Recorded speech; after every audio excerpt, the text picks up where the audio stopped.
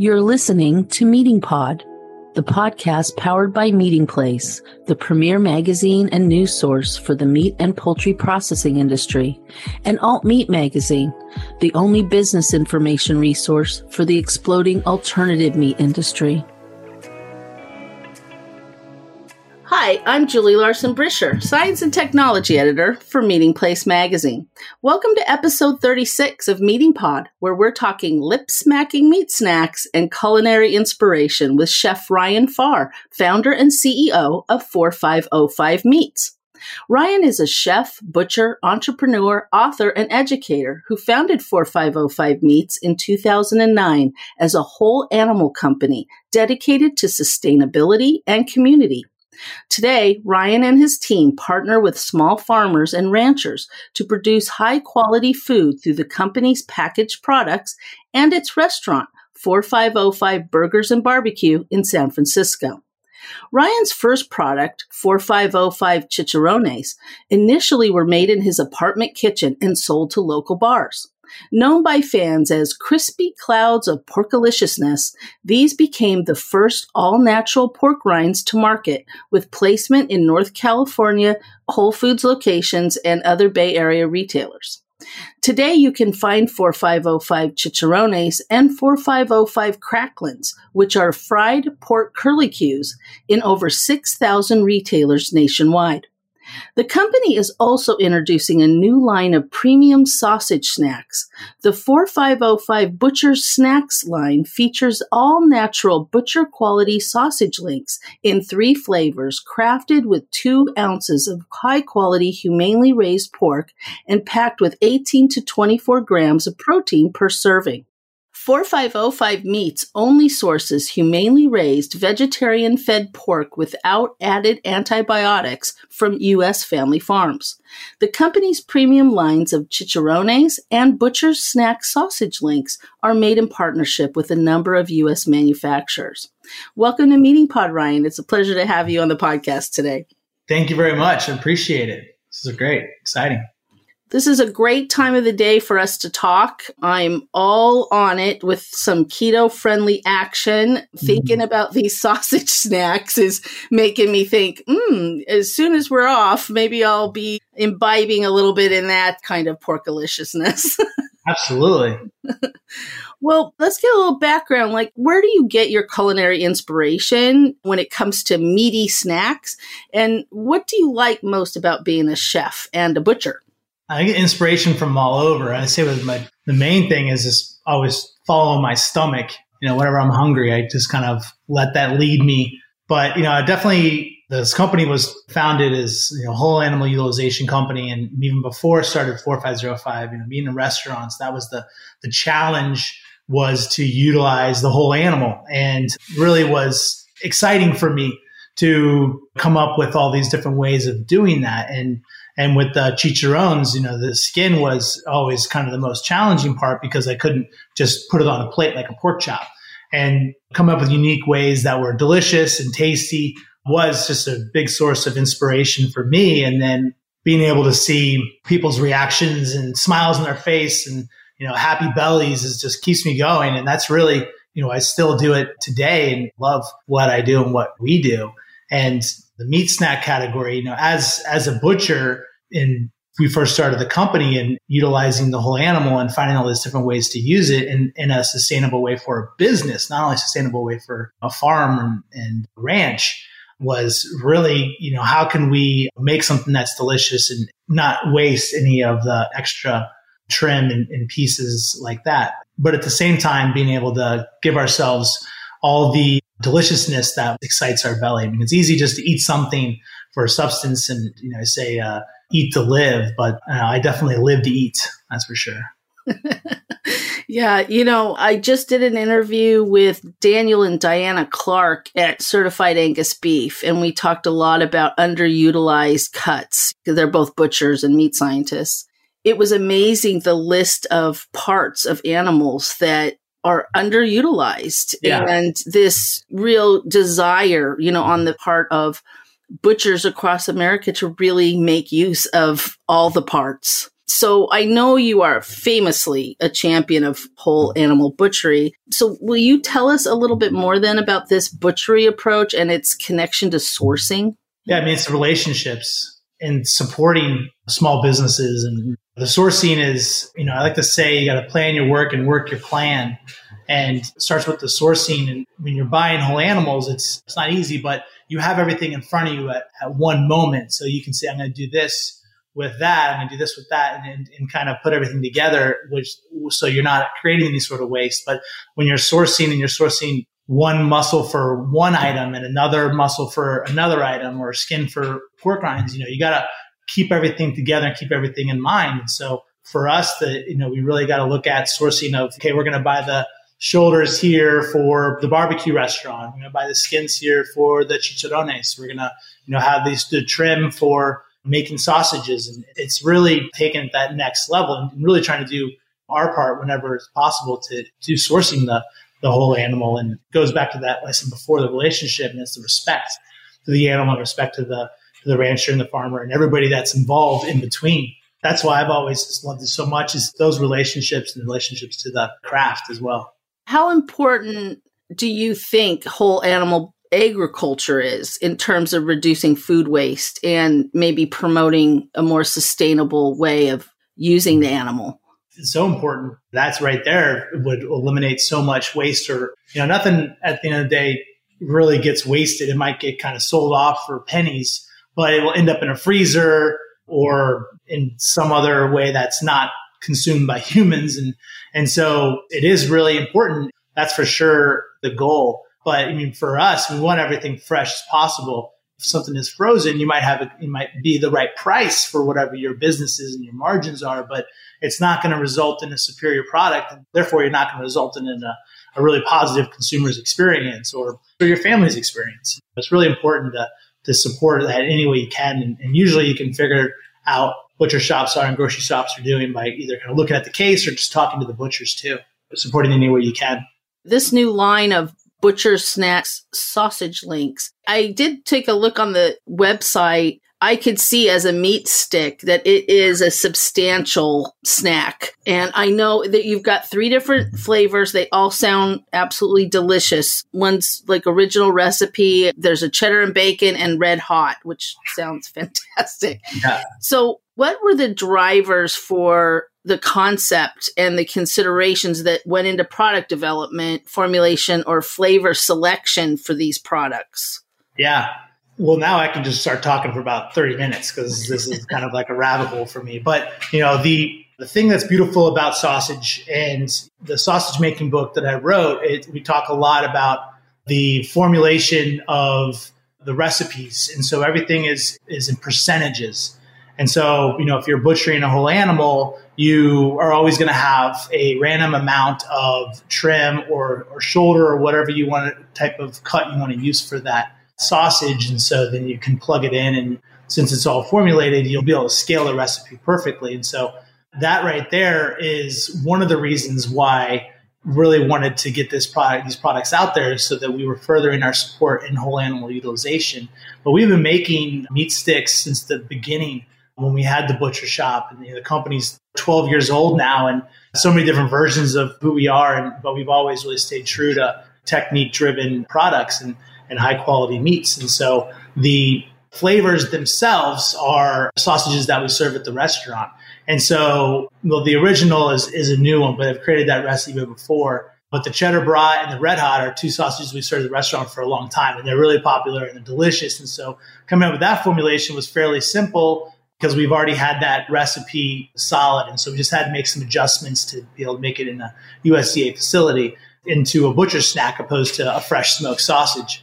The original is based off of my love for bratwurst. And I just love that kind of like simple pork sausage. It's really familiar. It's not too adventurous flavor profile wise. And I thought it was a really good recipe to use for our original. And my kids love it. And the size wise, I would get up at 4:30 in the morning every day to go butcher the animals. And, by 9:30, I was starving. I was hungry. The coffee's starting to wear off and my belly's growling. And I'm like, okay, I need something to eat I don't want to as much as I love croissants and Danishes, I need something that's going to keep me going. And so I would just grab one of our meat sticks and start eating it. And the ones we were making before were very similar to the sausage sticks we're making now. And so that's kind of the stem of the name, the butcher's snack, because that was literally my snack. That was a butcher's snack. And so, 2 ounces, it's thick, it's delicious. And I've never had much time to be able to sit down and eat while I'm working. So it was a perfect something to grab and give me the energy that I need to go another, 4 hours or so work until I needed to have another snack and keep going. So yeah, and really what excites me about this too is I feel that the meat stick category has kind of been stuck in margins for a long time. As much as margins in business is important to us, the consumer's experience is really what's most important to me, and high quality meats and high quality technique is what's important to me. And so I do feel that there's some pretty skinny, greasy, sawdusty sticks out there. And I think that we're doing a good job of getting out there and presenting something a little different to the consumer, but at the same time, very familiar. That was what our objective was with the chicharrones as well. And so we really going to continue to deliver with what we're known for, which is, high quality products for folks. I'm really pumped about these butcher snacks. I mean, it's interesting that you've had such great response to not only the chicharrones, but the cracklins, and you have some other sort of meat snacks that are on the crunchy fried side. So this is kind of a bit of a departure. You sort of leveled up into the meat stick category. And I'm just wondering, is that part of your whole animal butchery philosophy, that you were just trying to utilize more trimmings, in a packaged product? Yeah. I mean, as the category grows, and as our business grows and folks are only interested in purchasing and consuming humanely raised meats and antibiotic-free meats, we need to support our own selves. And so by creating the butcher snacks, we're also supporting the ranchers that are taking the time to raise humanely raised meats and do all the right things. So then we're supporting them in multiple different ways. Then we're going to grow. They're going to grow.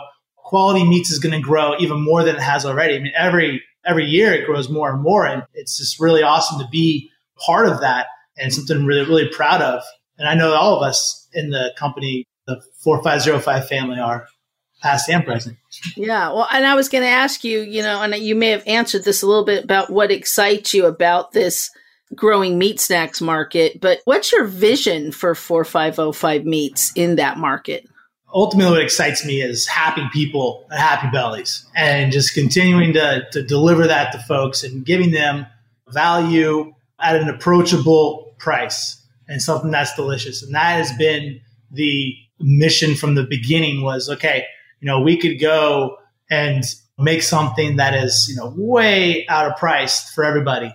Or, we can go and do the complete opposite, but it's like, okay, let's just be right in the middle where we can deliver, we can make a difference, and it's approachable. That has always, been the goal, and that's going to continue to be the goal. And we're just not going to stop at that. We're all having fun. That's what matters. I'm delighted that you're moving into sausage links. I think sausage is just one of the best meat products you can consume. I really cannot let this opportunity pass by to pick the brain of the author of the definitive guide to sausage. Tell me, Brian, what is the secret sauce to making great sausage? And do you have any cooking tips and how to get restaurant quality meat dishes at home? Yeah. First, you need to buy the book. Yeah. There's not a lot of secrets. It's all basically just kind of following some simple techniques and really understanding, your grinder is important. Being able to find some quality meats is important. And this day and age, it's much easier to find some quality meats. When I say quality, I don't necessarily mean humanely raised or antibiotic free. It's more of was the meat cared for before it came into the case?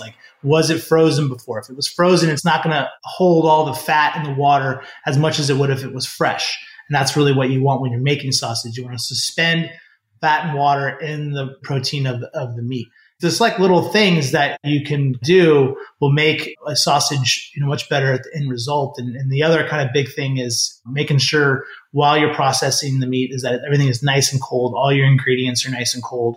And in the book, we have some recipes, and online there's a lot of recipes. But if you are butchering a whole animal, or you have a random amount of shoulder or trim, when I say trim, I mean, what is trimmed off when you're, butchering the pork chops and the bellies and all that.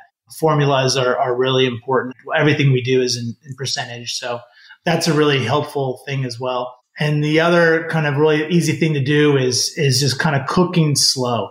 Take your time with the whole process, but especially when you're cooking the sausage. A lot of times what I like to do with the sausage that's more kind of emulsified, which means more kind of similar to like a hot dog than like a breakfast sausage, not totally pureed like a hot dog farce is. I would poach the sausage in, beer or in water. And basically that's just bringing the water up to a boil, putting your raw sausages in there, turning the heat off, closing it, and just letting it sit in there.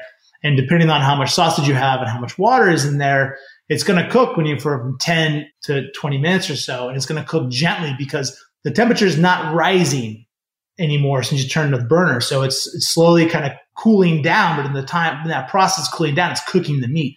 And it's a really great way of gently cooking the sausage. And the other thing, if you're grilling a sausage, everybody loves the grill marks, and grill marks are great. Looks really cool. It's great for Instagram pictures and all that. But, you don't want to cook the sausage all the way on the hot part of the grill. So if you go ahead and get your grill marks, just kind of put it on the side, and it's going to take 2 or 3 times longer than it would normally. You're really looking for a nice kind of firmness in the sausage. And so you want to let it cook slowly, get that indirect heat opposed to the direct heat from being directly over the burner or your charcoals or whatever. Because what will end up happening is if you do cook it really fast, and this has happened to me, a bunch of times, and I think that's a common thing that happens with folks, is right where that sear mark is, the protein, the meat inside will start to expand, the water and the juices inside will start to boil, and then you got your juices shooting out, and you want to try to retain all those juices the best you can. So cooking it slow on the side in the grill, or next to whatever you're doing on the grill, is definitely going to result in a much better texture, a juicier sausage. You're still going to have a nice snap. That's the recommendation there. And, if you have question of is it done or not? Because I know that's a really common thing, and you're not supposed to cut into the sausage or poke the sausage. But if you do, it's not a big deal. Just cook an extra one. Have a snack while you're cooking. So if you're kind of second guessing if it's cooked or not, just take your knife and cut it. And if it's still kind of raw on the side in the middle, then keep it back on there, or just take a little bite, pass it around, get people hungry, tease their bellies a little bit. So cook an extra sausage if you need that. That's a great tip. I probably mentioned this on too many podcasts, but my husband, his whole life has been taken over by pellet grilling. He is becoming a master of pellet grilling. And I have not had better meat in my life and this slow smoke cook process, but he hasn't done sausages yet. But it sounds to me like the pellet grill might be a great place to do some sausages. Definitely. Well, especially because you're controlling the environment. And that's what is really key to cooking meat slow and low. And so, those are a lot of fun. I bet you're having some good meals there. Well, before that, I'm going to say that I'm going to try out these sausage links. I'm already on board with the butcher's line. Oh man, my kids love them, and that's my kind of how I gauge if it's tasty or not. Is if my kids love them, and they're asking for them, which is not always the case with my kids. Usually it's come on guys, eat this thing. You need to eat. You're looking hangry right now. I'm excited that you're excited. I'm really pumped and looking forward to getting these in people's hands. Oh, that's fantastic. Well, Ryan, thanks so much for being on Meeting Pod today. Yes. And listeners, you can find out more about 4505 Meats at www.4505meats.com or connect with them on Instagram at 4505 Meats. Ryan also has a number of YouTube videos showing his butchery skills and culinary prowess with proteins. But my favorite is his 2015 TEDx talk, Seeing What's Right in Front of You, where he talks about his personal career journey and realizing his culinary dreams. If you're more of a reader, Ryan has authored 2 awesome books, as we've talked about, The Definitive Guide to Sausage Making and also Whole Beast Butchery. These are available on Amazon, Barnes & Noble, Chronicle Books, and other booksellers. Also, if you haven't yet, check out the company's Amazon.com site or visit your local Sprouts Farmers Market to give 4505 Meat's new Butcher's Snack sausage links a try right now. Plus, Butcher's Snacks will be launching nationally in Whole Foods this fall with other major retailer rollouts to follow. If you're hungry for more meat industry business, science, and technology news, you can also head over to meatingplace.com and access our technical article archives to get more meat quality and product innovation expertise, first published in our R&D Matters and other science and technology focused newsletters. Thanks again, Ryan. I really appreciate you taking the time to talk with us today. And I can't wait for these 4505 sausage link snacks to show up in Portland. Yeah, absolutely. Thank you. It's been great. Thanks for spending time with Meeting Pod today. Remember to tune in on Mondays and get the inside track on the people and processes that power the protein supply. Be sure to subscribe to Meeting Pod on Spotify, Apple Podcasts, or wherever you get your podcasts. And follow Meeting Place and AltMate magazines on social media, or visit our websites at meetingplace.com and alt-meet.net.